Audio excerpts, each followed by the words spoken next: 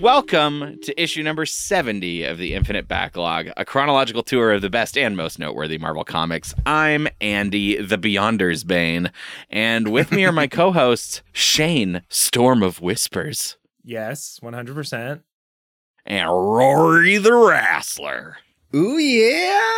That's a me. Mario? Are you auditioning to be Chris's replacement? I didn't feel like I really put any sting on the like that's just sort of. Well, neither did Chris, so. Oh. There's no sting in there. There's no sting in there. I actually don't really hate. I don't really like Chris Pratt, but I don't hate him as Mario because personally, I'm of the opinion that there was no way you could actually get somebody to be Mario and have it please everyone, so it may as well just be someone who sounds kind of normal. Anyway. I wish it was like Stanley Tucci instead. Just being Stanley Tucci, that'd be fun. Yeah, or like Robert De Niro. Can you imagine Robert De Niro as Mario? Oh, just a really aggro but like slightly contemplative Mario. Yeah. We read comics today. They feature The Punisher, Spider-Man, Daredevil, The Beyonder, Howard the Duck, The Avengers, and The Fantastic Four. And they take us only through the month of January of 1986. Everything we read this month was dated January 86. And because of that, normally I have a few months to play with to look for bummers. And because I just had 1 month, I was like, God, I don't know if I'm going to find enough bummers. Turns out I didn't have any trouble. So here's a couple random facts. So the first Martin Luther King Jr. Day is observed. Not a bummer, but interesting. Sure. Yeah. All right. The first artists ever inducted to the Rock and Roll Hall of Fame were happening during this month, including such people as Elvis Presley, the obvious choice, I guess, but also Fats Domino, who I was very happy to see was also in there, and some other randos, Chuck Berry, et cetera, et cetera. And we'll talk about that in a second. But I do want to point out January 1986, the Challenger disaster. So, yes, that's enough of a bummer. That's like three bummers in one. It's a pretty big bummer. Yeah. And none of us were alive for that. Movies. Yeah. Have you ever talked to a Gen X person about the Challenger? No. Or like a boomer? Absolutely. They're like that. Well, I feel like. I'm sorry. No. I feel like to them, there were like two. They've got like these two memories. Like Gen X's are like. Yeah, the Challenger crashed and then 9/11. Like they're like the big, giant, horrifying things they watched on TV. Like before 9/11, Gen X had this Challenger disaster. And I can understand that. It crashed and exploded like a minute after it launched. Absolutely terrifying. But yeah, it's pretty big bummer. Did they figure out why it did that? Interesting question. I'm going to click on our Wikipedia article and find out. Yeah, okay, great. Okay, wait, I should know this, though, because I went to the Kennedy Space Center. Did you do Space Camp? I didn't go to Space Camp. No. Damn it. I went to, it was like the Kennedy Space Center or some sort of museum, and they had this whole incredible like exhibit about the Challenger, and but it was more like a memorial. It wasn't like going deep into like what happened. It was like, hey, look at all the personal belongings of the astronauts that died. Like a wallet that fell out of the spaceship after it blew up. Are you imagining that just like their wallet went flying? Yeah. Yeah, and then someone is just like sweeping it up afterwards and put it in a museum. Usually Wikipedia is very forthcoming with information like this, but I'm just staring at a wall of text and there's no like heading that says like why it happened. that So I it was can a government just, like, really cover-up. quickly. Yeah, probably. Mm. Yeah. Mm. This is Rory's field of expertise then. Typically, though, I don't know anything about the Challenger launch. Mm. Do you know anything about the Rock and Roll Hall of Fame? Yeah? Like what? So Like I do anything? actually have a question about this. I have a question about this. Increasingly, as the years go on, the people they induct into the Rock and Roll Hall of Fame don't seem to play rock and roll. Discuss. Yeah, so it always has been a little bit fluid on that, but the history of the Rock and Roll Hall of Fame is basically it's kind of more just we sell records and make good music people love, and they won't give us the statue, so we're making our own thing. Got it.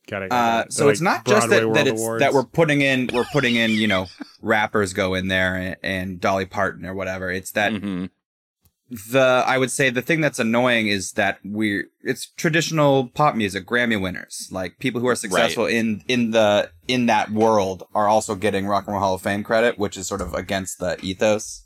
But like ultimately, all of these institutions serve just to stroke egos and sell records. Like that, it was never the Rock and Roll Hall of Fame is not run by the Juilliard School of Music or something. Right. Totally. That's interesting. I don't actually even know who runs the Rock and Roll Hall of Fame. Who makes these decisions? It doesn't have to be all the same people, right? Like you're going to tell me that like Sony Records and like the people who made Empire don't run the Rock and Roll Hall of Fame. They might have weaseled their way in over the years. In addition and sort to of the Grammys. moved it. Yeah.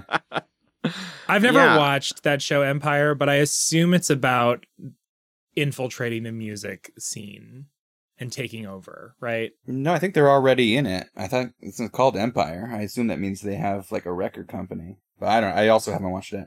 Interesting. I don't either. But this would be fun to sort of talk about it without any concrete knowledge whatsoever. Let's be an Empire podcast with the caveat we've never seen it. Welcome to I've Watched Empire with Rory. This podcast is built on a throne of lies. It's a comfy throne. Would you say it's an empire of lies? It's an empire of lies. I like that. So here's my question. Here's my real question. As we have come back again after a little while of not recording, the very first comics that I have you read are 7 instead of 6. One of them's accidentally a double length, and one of them's like a 1.5 length on accident because I did a bad job of checking the links of the issues this week. Okay, but what are we doing here? What are we doing? What are you doing? What are you put an Avengers and a Fantastic Four and a Howard the Duck all in the same thing.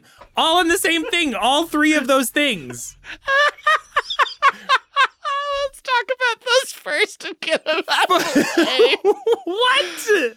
So, okay, look, the way this was supposed to work is that I was going to have 6 normal issues that were sort of on the list that I wanted to check on, and then Howard the Duck, because for some reason, and I'm going to find out now, Howard, when was the last one? I'm going to look it up. Hold on. Howard the last Duck, one that we Volume read? 131. Yeah, last one that we read.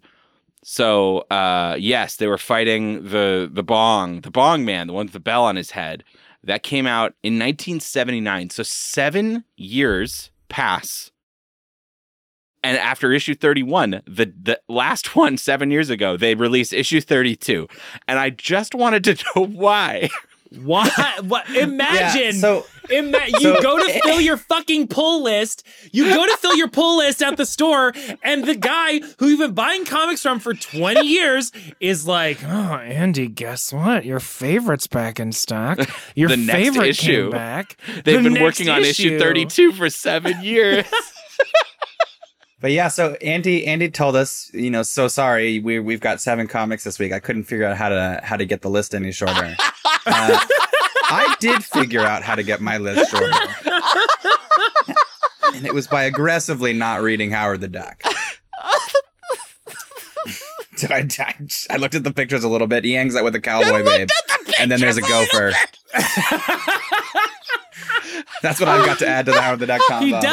He does hang out with a cowboy babe. He gets in a stranger's truck. She's a truck driver, and she basically has an apartment in her truck. And then they find an underground gopher civilization who fucking chase him across the United States, trying to eat him.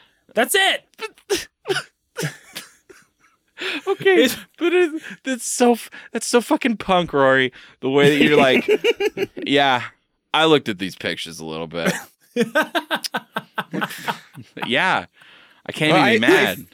I feel that I've put in quite a bit of effort and energy into both reading Howard the Duck and trying to find a way in. And I read the first couple pages to see if anything had changed in 7 years. It hasn't.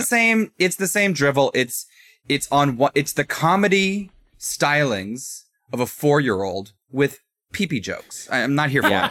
With adult butts that people want to fuck them. I just don't give a shit. Pee-pee jokes and butts you want to fuck. Yeah. So truly, this was thrown in as a curiosity. I wasn't actually really intending for us to sit and discuss Howard the Duck. I'll point out, I guess, that the civilization underground that they find is like some sort of weird nostalgia 1910s city. And it turns out that it's like being bankrolled by really rich people trying to figure out how they can monetize nostalgia. And you know, there's something there, but it's handled so poorly and is couched in such bullshit that it doesn't matter. Nothing's good in here. Yeah, they call it gopherism. They're like, humanism is dead. We're all about gopherism. Yeah. Yeah, I just find it so strange. Like, humanism's a very different thing. But yeah. It's already a word. It doesn't mean what you said. Why not call this Howard the Duck Volume 2, Issue 1? You know what I mean? Like, yeah. Why put out 32 7 years later? Like, at least when they do it, like other times I know that they've done that, it's been like, let's continue that storyline. But this is like, he's got a new babe and there's new shit. Same old Howard. I don't know. Let's not talk about Howard the Duck anymore. It was very disappointing. And there's a 33, like 8 months after this, and then that's the end of the volume. I will not make you read Image 33. Comics. We'll do 30. We'll do 30 straight issues, then 7 years, then 8 months. They just had to use the budget up for the year, because if they don't use the budget up, they don't get that money. They don't get it. Yeah. Here, I'm going into our reading list right now, and I'm removing issue 33 from it. So we won't have to touch that one. Goodbye, Howard. It was just curious. But, okay, so... Could not believe when I saw it on the list today. Well, all right. So then I had us read Avengers and Fantastic Four, and it's because, I mean, you know why I had you read these. I wanted them to be more interesting than they were. They weren't interesting at all. They were not interesting, really, but they were fine. They were. I thought I was reading the same fucking comics again that I've read 25 times about Phoenix, about Marvel Girl and Phoenix and Jean Grey. Well, again, it's not been 7 years. Actually, I don't know how many years it's been since they killed off Jean Grey, but it's been a while. Like, they haven't, like, Jean Grey's been dead in Marvel for a while. Yeah, that's true. That's a fair point. You know, that, like, it's interesting. They bring her back. This is where the accordion of time sort of does us no favors, because it feels like we've just been reading the same shit over and over. Reading the same shit over and over. Yeah, exactly. Yeah, but in real world time, like, you know, Jean's been dead, and there's something interesting about that.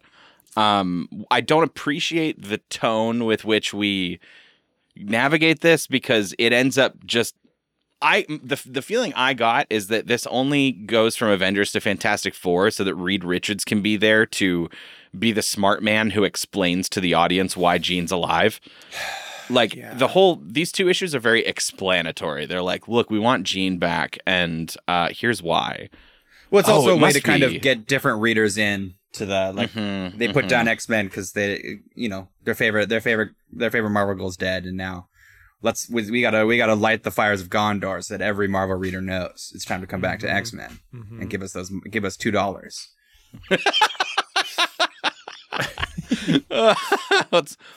It's not $2. Don't make me do price check right now.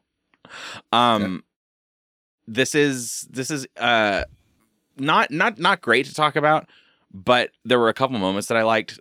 My favorite one, so Captain Marvel, Monica Rambeau, she's the one who finds Jean's cocoon underwater, and she runs away from it. And later she describes it to Captain America. And I guess he's like a police sketch artist all of a sudden, because she sits there and she describes it to Cap. And she tells him it was like an old mattress covered in barnacles. And in response to that description, he draws a rack of ribs. And and it's just, they look at it like, oh yes, a cocoon, but he's just drawn ribs, like pork ribs. It's ridiculous. But I don't know. I love that Cap has got some artistic flair. But yeah, she's in a weird cocoon. How did they actually explain this, right? Like, did they ever explain the cocoon part? Was that done by Phoenix? Kind of. Yeah. So I think what they say, and I could have reread this because it's sort of a text dump. Phoenix basically at some point copied Jean totally and like put her body somewhere, and then right. Then the copy is, but then she has the Phoenix memories. And it's odd, but right, yeah. I guess their point was that Phoenix copied Jean so completely that Phoenix had Jean's like subconscious humanity and love of humans and stuff, and that's why the Phoenix kind of eventually imploded. But that the real Jean was alive in a cocoon somewhere the whole time, and now she's back. Isn't it great? So yeah, I don't know. It's a little odd, but the upshot could be interesting. I don't know if we're gonna follow this immediately, but I'm pretty sure Scott Summers is getting serious with a different woman right now. As he should be. Yeah, as he should be. No, there's also another moment in these that I think you dropped in the Discord of Johnny Storm and She-Hulk talking about how hard it is not to fuck Hercules. Oh my god. So funny. She's like, yeah, I had to put in a lot of safeguards so that I wouldn't fuck Hercules. I mean, along that same vein is like the whole situation between Hercules and Namor is really fun. Oh yeah, they both want their Dixie Boy bedroom. Yeah, so they're gonna bring Namor onto the Avengers, and everyone's mad about it because he's an underwater person, right? And he's mean. He's famously grouchy. Yeah, and the U.S. government's dragging their feet on his work visa, which apparently is a thing the Avengers have to deal with. Yeah. There's so much paperwork. And Cap's like, what are you talking about? His dad's an American. And they're like, I don't know what to tell you, but he put his address as bottom of the ocean. So what do we do?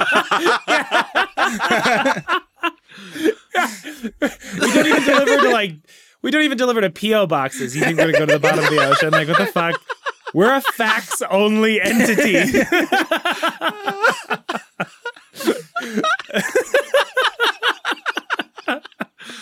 Oh, shit. I guess speaking of... Namor has a fun, salty moment, where... No. So he's on land being an Avenger and arguing about who gets the best bedroom, and that's cute. Then Jean Grey's cocoon crashes in the ocean, and they're going to investigate, and he's kind of salty about it. Ha ha ha. Like, oh no, you guys gave me permission to be on land, and I'm cool. Like, I'm grateful, but like, that's still my fucking ocean. Like, yeah. we're not doing Avengers Down Under. That's my fucking water, bro. It's a one-man show below the surface. Oh, he's so testy, and I love him. He's so grouchy. Yeah. Since we last recorded, not only has She-Hulk had her whole MCU debut on a delightful TV show, but I just the other day saw the new Black Panther movie with Namor in it, and they did my boy real good. Hot. He's so hot and so scary. Hot. He's so hot and so scary and so grouchy. It's like very good. They did a very good Namor. Feels very good to see. And he's got the stupid wings on his ankles, and it looks awesome. Anyway, If you haven't seen the new Black Panther, the movie as a whole is like ever so slightly a little funky, but the performances and Namor especially incredible. So the movie's supposed to be about being sad, right? It doesn't just make you sad the whole time. It's very, very much entirely about Chadwick Boseman's death. Yeah, it's about grief. There's a lot of other plot in there, but it's incredibly about dealing with death and how that's bad and sucks. That's so you got to be ready for that when you go. God, Namor's so hard. Namor's so good. Namor's so good. Anyway, let's not talk about those anymore. We have some better comics to talk about. So, what do we want to talk about first? We read a Daredevil. We read a Spider-Man. See. So Daredevil's kind of floats around in Peter's. Also is he in two of them or is he just in Spider-Man? He's just in Spider-Man. Well, Daredevil I feel shows like those up all in both. kind of bleed into each other in different aspects, though. Maybe we do Secret Wars. Yeah, let's do Secret Wars first. Yeah, let's start at my favorite comic that we've read in a long time, Secret Wars. I fucking love this series. It's stupid. I know. I do feel like it is going too long. Like they didn't have. Yes. I think 7, 8, 9 are going to be kind of goofball, just rock'em sock'em robots for 3 issues. Yeah, yes. I agree. The fun with this one is that, like, all of the most powerful cosmic beings in the universe essentially make a Wile E. Coyote plot to stop the Beyonder. And then it fails. Okay, so get this. So the Beyonder Bane is this is Mephisto's this sort of robot? Yeah, Mephisto's robot gun that's controlled by Eternity and is enormous and powered by the souls of the damned. If Beyonder leaves Hawaii, they can't, like, this most powerful gun, they can't shoot him anymore. Their whole thing is that we got to keep him in Hawaii long enough to fire this gun. They got to aim it really specifically at him in Hawaii, otherwise they can't do it. Otherwise fucking Eternity's gonna be like, oops, I missed. It's very like 80s cartoon where it starts with Mephisto looking into his magic smoke pot. Yeah. And like just staring at the Beyonder sitting on the beach doing nothing. And he's like, yes, you have to sit there. You make me so mad. And just like screaming at him. It's good. Yeah. No, and Beyonder accidentally really starts a cult with this fun ex businessman who's just this. He's just this sort of retiree who looking for something to believe in. He's just a chubby guy with nothing to believe in. Yeah, and he finds Beyonder sitting in Hawaii and is like, "This is everything." I'm gonna make my whole life about this. And then all these people keep showing up, and I love that the whole thing hinges on Beyonder not moving because the entire issue he's just moping. After, like, I guess what's been happening over the last couple issues, he's had a lot of ups and downs. And so he's just sitting there thinking and moping. And the only way that he can fuck this up for Mephisto is if he just goes anywhere else. and the biggest scare for Mephisto is that at one point, the Beyonder essentially looks up and goes, fuck, a lot of people have shown up here in Hawaii to just sit here with me. I hate that. I'm going to go somewhere else. And then we cut over to Mephisto just clutching his face like, no!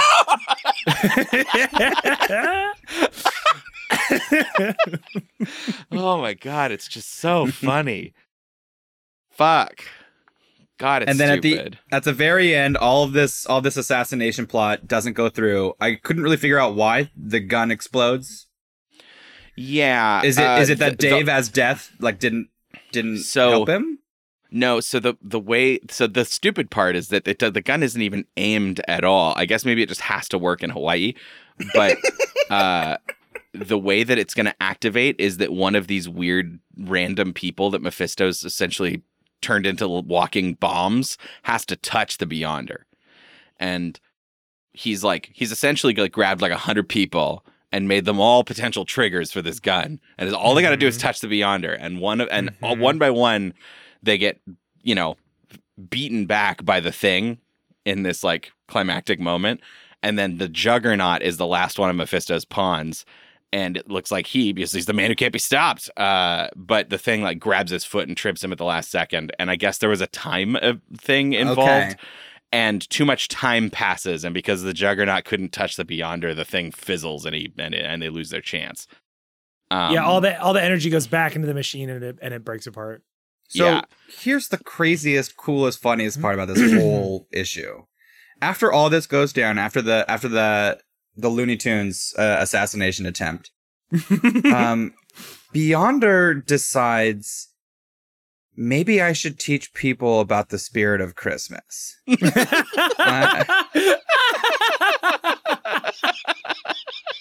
Right? He's like, oh, what if I just teach people about being good and being thankful? What? God. Maybe that's my calling, to be the Santa Claus. I'm so excited to read the next issue. Not only like the, hey, I'm about to Tim Allen all over these people, but like Molecule Man is so worried that he's gonna have to save the universe. Yeah. He's having the most mundane, normal person dinner party, and he's like, fuck, I can't deal with this right now. He opens the closet door, and Yahtzee. The powers that be have like put a cosmic door into his closet, and he's like, guys, I don't want to be here. Can't you see this TV dinner life I have? It's incredible. Yeah, I'm really excited to keep reading Secret Wars 2. The shadow hit of the 80s for me. I cannot understand why people hate Secret Wars 2 and like Secret Wars 1. So if you put yourself back in the time, maybe you could say... Sure. Like, I'm enjoying like I said before, just the sincere lunacy of it. Like, it's so zany in a way that feels intentional, where it often doesn't. Yeah. And willing to be silly when others often are just silly by way of not being well written. Yes. Yeah. And I could see how, I don't know, we're in, we're in Frank Miller's comic book time and the Alan Moore comic book time, and maybe people will just want to be grumpy and read dark comics. I don't know. Yeah, everyone just wants to be fucking mad and sad. Yeah, they want to be like Howard the Duck, just grumpy all the time, or like Namor, but no. Yeah. And also, this shines more in contrast to what we've been reading, whereas if you're just a sort of average reader at the time, maybe it doesn't stand out quite as much. Maybe you're reading... I could believe that. Yes. Yeah. Mm-hmm. Yes. Mm-hmm.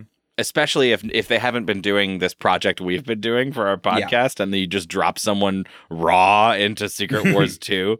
Yeah. I don't know if they'd enjoy it so hot. So, anyway, I'm looking forward to reading more of that. We're clearly getting through the end of that. But let's see, what else we got? We had Daredevil, we had Spider-Man, we had Punisher. So Daredevil is, I believe, we have dropped back in on Daredevil alongside Frank Miller, who has come back for a short run on Daredevil to do what I'm pretty sure is the Born Again storyline, is what he'll be doing here. And it's timing out pretty well because they've just recently announced that the Daredevil series that's coming out that they're working on for the MCU is called Daredevil Born Again. It's hard to say how much they're going to adapt this / how much they're going to do like the Bendis run or what, but I don't know. I like it's such a rare thing these days for me to, in Marvel, consume the comic first and then watch the movie. Sure. And so I'm interested in that. I'm interested in how much that's true because, all the stuff that we read with Frank Miller before, I'd already seen those adaptations, like whether it was the anime or the whatever, right? And it remains incredibly good. Yeah. This one was really, really cool. And it has all those like nice Frank Miller details that you just don't get in these other comics, like the writing details and the art details. It just feels like he's really paying attention to what he puts down on the page, like so much more than somebody making the Avengers comic, for instance. God. But the main thing here is that Melvin Potter, the Gladiator, who has featured heavily in Daredevil over the years and theoretically should be, reformed and being helped by his social worker / love interest, Betsy, is stealing jewels and causing problems. And meanwhile, Matt Murdock is his life is imploding, I guess. Like they're losing their law practice and he's just like lost faith in himself and everything. And he's like in a really dark place. And then he's like, and to top it all off, Melvin's turning back to a life of crime. Fuck this. And it ends up being kind of a cool examination of where Daredevil's at, because, in the end it's Gladiator who's like, no, they've kidnapped Betsy and I'm doing this to save her. And Matt just ends up feeling like a rage-filled piece of shit next to the Gladiator, who's just taking, he's a nice guy and he's trying to save someone. I don't know. I liked it. I liked it a lot. It was a cool vibe. Daredevil watches him not kill people, which is crazy. Yeah. Yes. And like the whole time he's just like, but I want to kill people. Like, I want to kill these people. Fuck. Which is totally a little inconsistent with the Spider-Man we read, but whatever. Yes. Which, that's just part of comics. Like Daredevil or Frank Miller's not in charge of every representation of Daredevil across every comic he appears in. Exactly. And it's hard to say whether or not Daredevil would have like. Oh, of course. But the point is like where he's at emotionally in this is very different from a comic than the Spider-Man we read. Right. Which, if you're reading it. Month. Yeah, exactly. Where it's like, is this happening at the same time? I feel like that's the cop out that comics always get to pull, where they're like, well, it came out in the same month, but it doesn't mean it's happening at the exact same time, Yeah. But like, yeah, isn't it? Isn't that what it means? Yeah, that's sort of how time works. But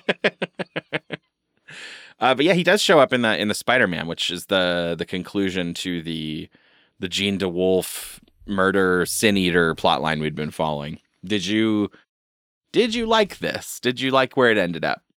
Not really. It was fine. I mean, I felt like we didn't do anything much interesting with Sin Eater, and then he sort of becomes then they have to protect him because he's wanted. They want him to die. They want him to not stand trial because he's Sin Eater and he's he's a real assassin rather than a scorpion.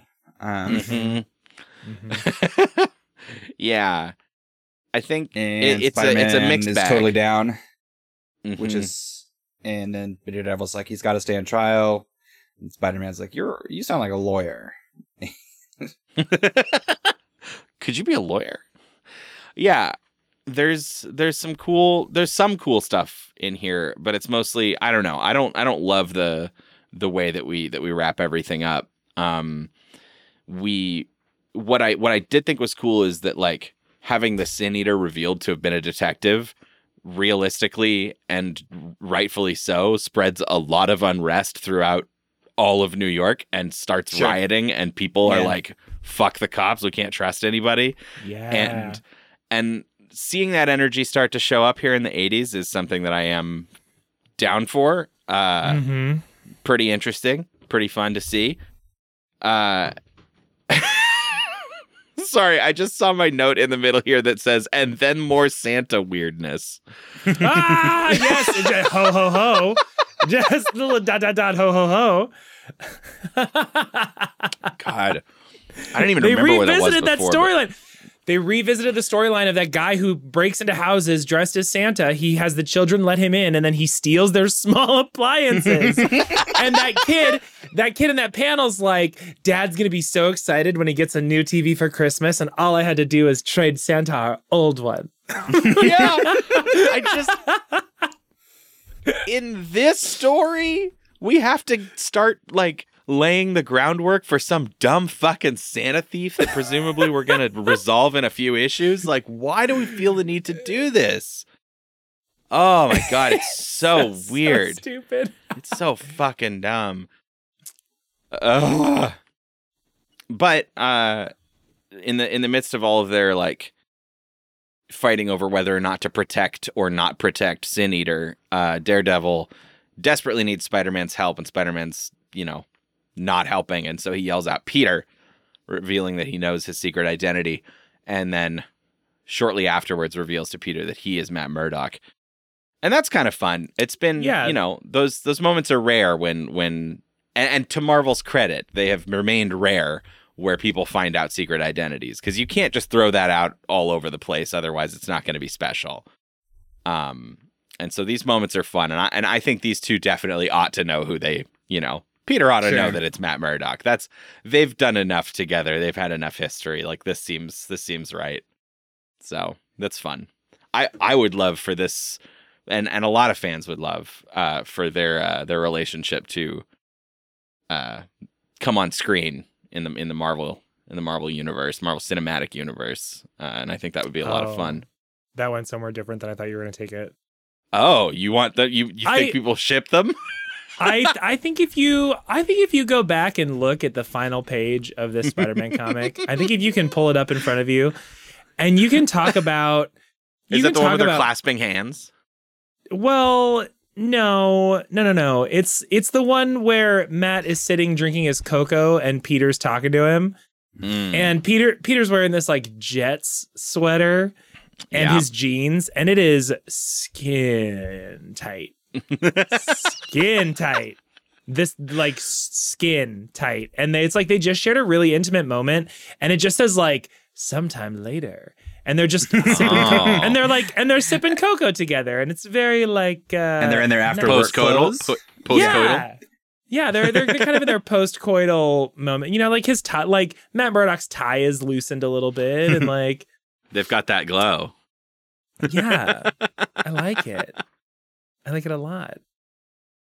Yeah.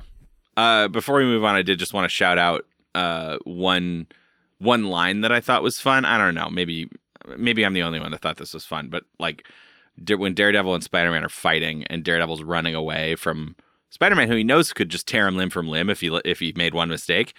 Daredevil's thinking to himself, and he thinks, 3 out of every 4 murders the victim knows his killer. I'd hate to become a statistic. And it cracked me up a little bit. And I did like seeing Daredevil's experience and calm-headedness make it so that he could beat Spider-Man, who was just kind of raging. That was enjoyable. It's enjoyable because you know, Spider-Man's got super strength. It's hard to fight. It's hard to deal with that man. Yes. Okay, our final stop of the day is at Punisher issue 1, which I will once again apologize for having it be 40 fucking pages, because I don't think it needed to be. No. Really did not need to be. It's like an episode of Oz, right? Like. Yeah, this whole thing is just a prison break. And I don't know that I followed all the details of who's who and why they care, but the art was at least really cool. Yeah, the art's good. The art's really good here. Punisher's a character that I have a hard time always engaging with, because he could, based on the writer, easily be like very much like, yeah, fuck yeah, or like, you're just a policeman with different clothes. You know what I mean? Mm-hmm. And I don't know which one this is yet, I guess. Yeah, he's really not supposed to be at all like a cop, but people kept kind of calling him a cop, which is very weird. Well, because didn't he used to be? Isn't that his story? And then his wife and child died. Yeah. In this issue, they just say he was a Vietnam vet. They don't. Well, say I thought he was a cop. they put a bunch of these people in prison though. Like he cut up that dude's face, right? And that's why that dude has the fucked up face. Is because of him. Yeah, because he's been Punisher. He's been Punisher. Yeah. Oh, prior to the first issue, he Punishered you. He's been around being. They've got that sort of. They've got the G-men talking about this character. Got it. Okay, so he wasn't a cop. He wasn't a cop. He was a Marine, and then when he was on leave, his family was murdered when he was with them. Yeah. Okay. So he's not a cop, but he has that vibe sometimes, and you know, because he's going after criminals and like. And at the end of this issue, it turns out like the warden is kind of like shady and is like, I represent a lot of people who think that crime has gotten out of control and the police can't handle it, and we want you to handle it. I'm like, ew. Yeah. Ew. Yeah. And like, I don't know how much the Punisher's like buying into that message, or how much he's just excited to have a phone number to call for bullets. Yeah, he's got an interesting tweak to him here, where unlike any other superhero, he's got a goal. Which is eradicate all criminality, which is, he sort of recognizes the futility of it and is like, my way's not working. Like, I can't do this. I can't kill one criminal at a time forever. And yet he chooses to engage in killing criminals. He sort of floats around. He's like, he's not really an anti-hero, because I think he's darker than a lot of people would sort of want to be. You can't really be like, this is an expression of my darkest desires. You're like, ooh, right. this guy's pretty intense. Though there are definitely people who get that Punisher tattoo and feel that way. No, but that's because they're cops who can't read. Like, it's totally different. If there's a character from a book and you can't read and your takeaway is different than what the writers put on the page, like, I don't know how much I'm supposed to blame the character. I get you there. Yeah, because he's explicitly like, cops should go to college. Learn to read. Learn how to interpret media. I said it here. Saturday Morning Tuesdays. The day is Saturday, November 19th. It's 1:07 p.m. where I am. Cops can't read. I said it. So, God, you're brave. So brave. You're so fucking brave, Rory. Yeah, no, I guess at the moment, I had us reading a few issues of Punisher just to sort of see. I feel like we can bail whenever we want. Maybe we bail now. Maybe we don't want to read anymore. I'm liking it well enough. Rory, although, if competition got tight, it's not breathtaking. It's nice to look at the very least. Yeah. The art is super clean. I don't know if this is one of those recolors that we've seen, like with the Thor stuff, the Simonson Thor that we were reading, or what, but it looks very it feels more modern in the coloring especially, but like even just the cleanness of the art and like the style of the line work feels more modern than anything else we've been reading. So it's an interesting one. I don't know. I'm open to it. I'm open to more Punisher as long as they're not all 40 pages. Because fuck that. But we finally made it to the end. The end of our podcast. It's the absolute very end. There's nothing else that we have left to do. The end of an era. The end of a podcast. So Shane, that was my tee up to you. We were teeing you up. In case you didn't realize. Oh. Because you have a thing that you do at the end of every issue of this podcast. Hold on one second. Okay. Hello and welcome. Welcome to this week's A Fuck, Marry, Kill, where we have one in the gun, one in the bum, and one who is the one. Andy, I'm so mad at you this week. Yeah, what else is fucking new? I'm literally so angry at you. My Fuck, Marry, Kill is very fun. Are you excited for it? Yes, very. Okay, so first off, we have 41-page comics. Okay. Cool. All right. 41-page comics. Got it. Second off, this will be a fun one. Second off, we have a 7-comic reading list. Oh, okay. Yeah. Keep in mind that we used to do 10 back in the original. Keep in mind that I'm your best friend. And last and certainly not least, Howard the Duck. Oh, mine's super easy. Oh, okay. All right. Yeah. So, not the comic. The duck himself. The duck himself. Doesn't change anything. It has to be Howard the Duck. I kill Howard the Duck. No redeeming qualities. Dead. Wow. Okay. How? I do not like that comic. I do not like it. Sam, I am. Sell you? Let me think about it for a second. I'm going to sell you on a. It's not technically bestiality. You can't go to jail. You can fuck that up. I'm going to sell you on this if duck they can life. Talk, you walk.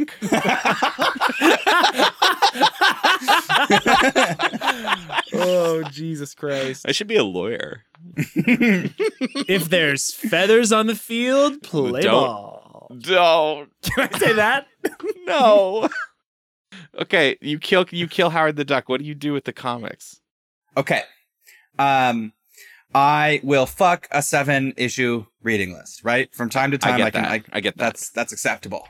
Okay. It's right. not my, and sometimes you're in for a little bit of a marathon session. You don't need to just hit it and quit it. Spend some time in there. So are you going to marry a 40-issue comic? I am, and I'll tell you what. Sure, in the context of our show, where we're sort of forced reading, and usually it's kind of with a bit of a time crunch before we record, it can be frustrating when you find out something's much longer than you had a lot of time for.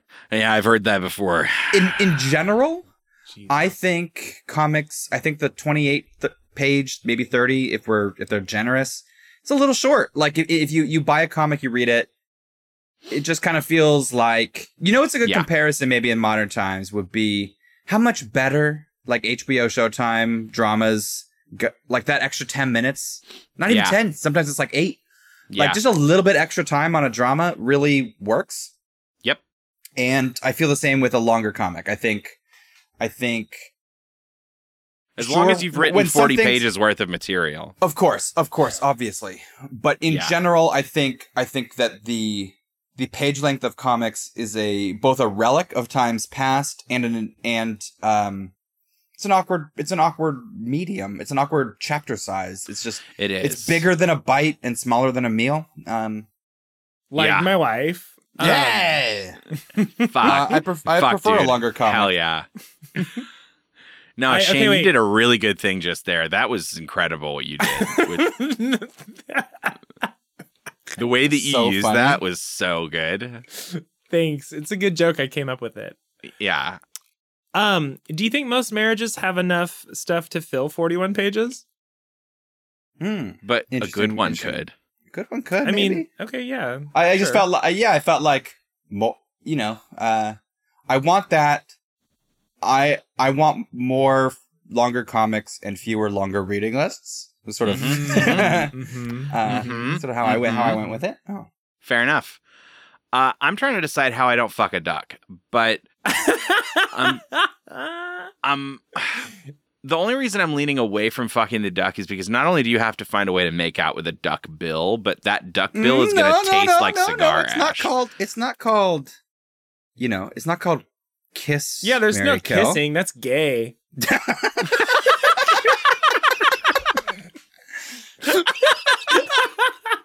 Okay. All right. So I think I'm going to kill the 40-issue comic. Okay. And I want to put it out there. Yes, there are boy birds and girl birds, but the cloaca is a pussy butt. The cloacy is all you need. In a more just universe, the cloaca is a pussy butt would be the title of this issue. Every good hole put together, baby. Oh, God. Oh, my sweet God. The word pussy butt makes me so mad. I kill the 40-issue comic. I'm going to marry the 7-issue reading list. Okay, all right. Assuming that they're all of regular length and none of them are surprise 40s. And I'm gonna plug my nose and fuck that duck. Plug my nose. Okay, so here in my weird like fantasy world, when you guys are talking about these comics that you may or may not be having sex with and or marrying. Yes. Are they blank or do the stories appear on them as your marriage unfolds? Oh, it's more of a concept than it is. I went to concept. Pages. Yeah. Is it like never-ending story status? Like, is it? Mm-hmm. Okay. Mm-hmm. Okay. Yeah. So really, you being married to a comic is like having a whole world. Kind of. Right. Yeah. Married to. Okay.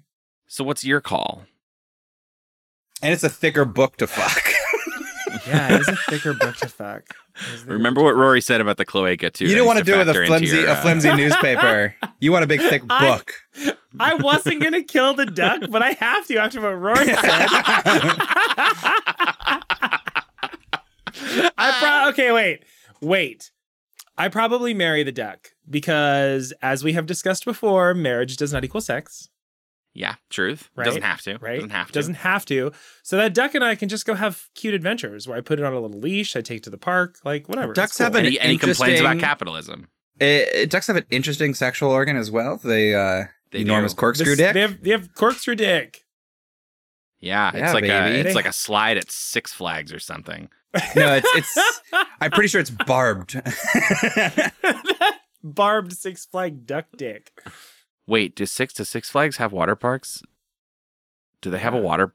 Okay, because I've never been to one. I thought maybe for a second I thought maybe I sounded like a complete idiot and they're only roller coasters, and then I'd just be a complete fucking idiot. That's a great question. I've never been to a Six Flags.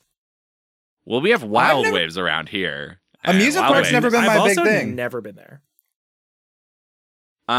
We're a Wild Waves podcast now. Yeah. Our homework Bring you for next the latest week is and greatest news from Wild Waves. From that one place, Wild Waves. Next week on the podcast, I'll tell you about the kid that really pissed me off there. The first time I ever drove by Wild Waves with my best friend from California, she went, "What's that abandoned theme park?" There is sort of an abandoned theme park, right? The Fantastic Village or whatever. Right, yeah. Not abandoned, but it's like nobody goes to Wild Waves to ride the Ferris wheel. It's Enchanted Village, isn't it? Enchanted Village. Oh, God, yeah. What's that abandoned place? Oh, it's where a lot of my local friends went to their 7th grade fucking outing. Yeah, it was a field trip spot. I'm sure that's where most of their money comes. Yep. Field trips, baby. God, I forget, Shane. Did you finish your fuck, marry, kill? Can we get out of here? You said you were marrying the duck. What are you fucking? I feel like I married the duck and that was the only answer you needed. All right, well, historically the first, we're not going to find out what Shane fucks or kills because he married a duck and now he's going to prison. Thanks for listening. They changed the law right in the middle there. No. And turns out even if it talks, you don't walk. And this has been issue 70 of the Infinite Backlog, and no one cares what you fuck, Shane. Thank you, everybody. We'll send you letters. I fucked the 7 comics. It's longer. That's a good point. 7 comics is probably better than 1 thick book. Yeah, 7 comics is a better fuck than 1 singular book. But it is a thick book. Let's just for the record. Let the record show, Your Honor. That's a thick book. Bye.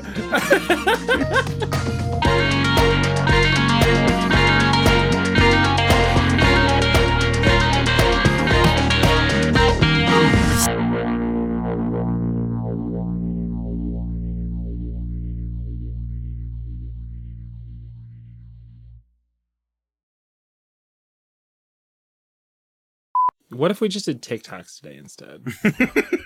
What do you mean did TikToks today?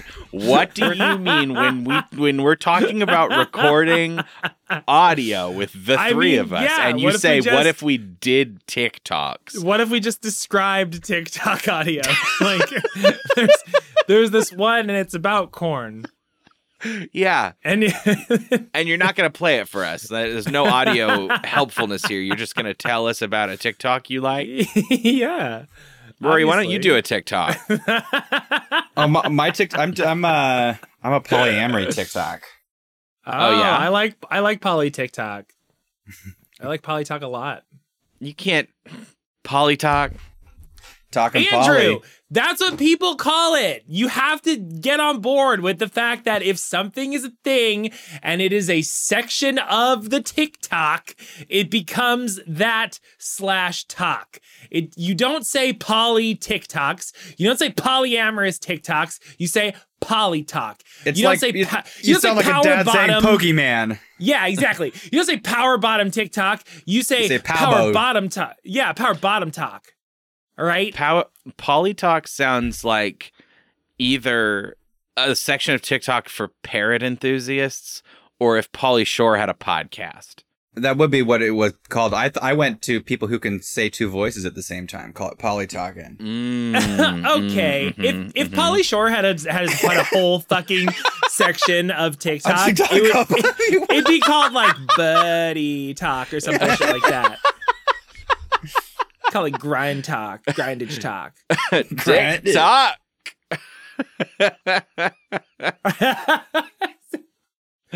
Oh, stupid. All right, let's do a podcast. I'm ready. You seen that good movie, Son-in-Law? I hate this. Have you seen Encino Man? Have you seen Biodome? Hey, did you know I can name every Pauly Shore movie?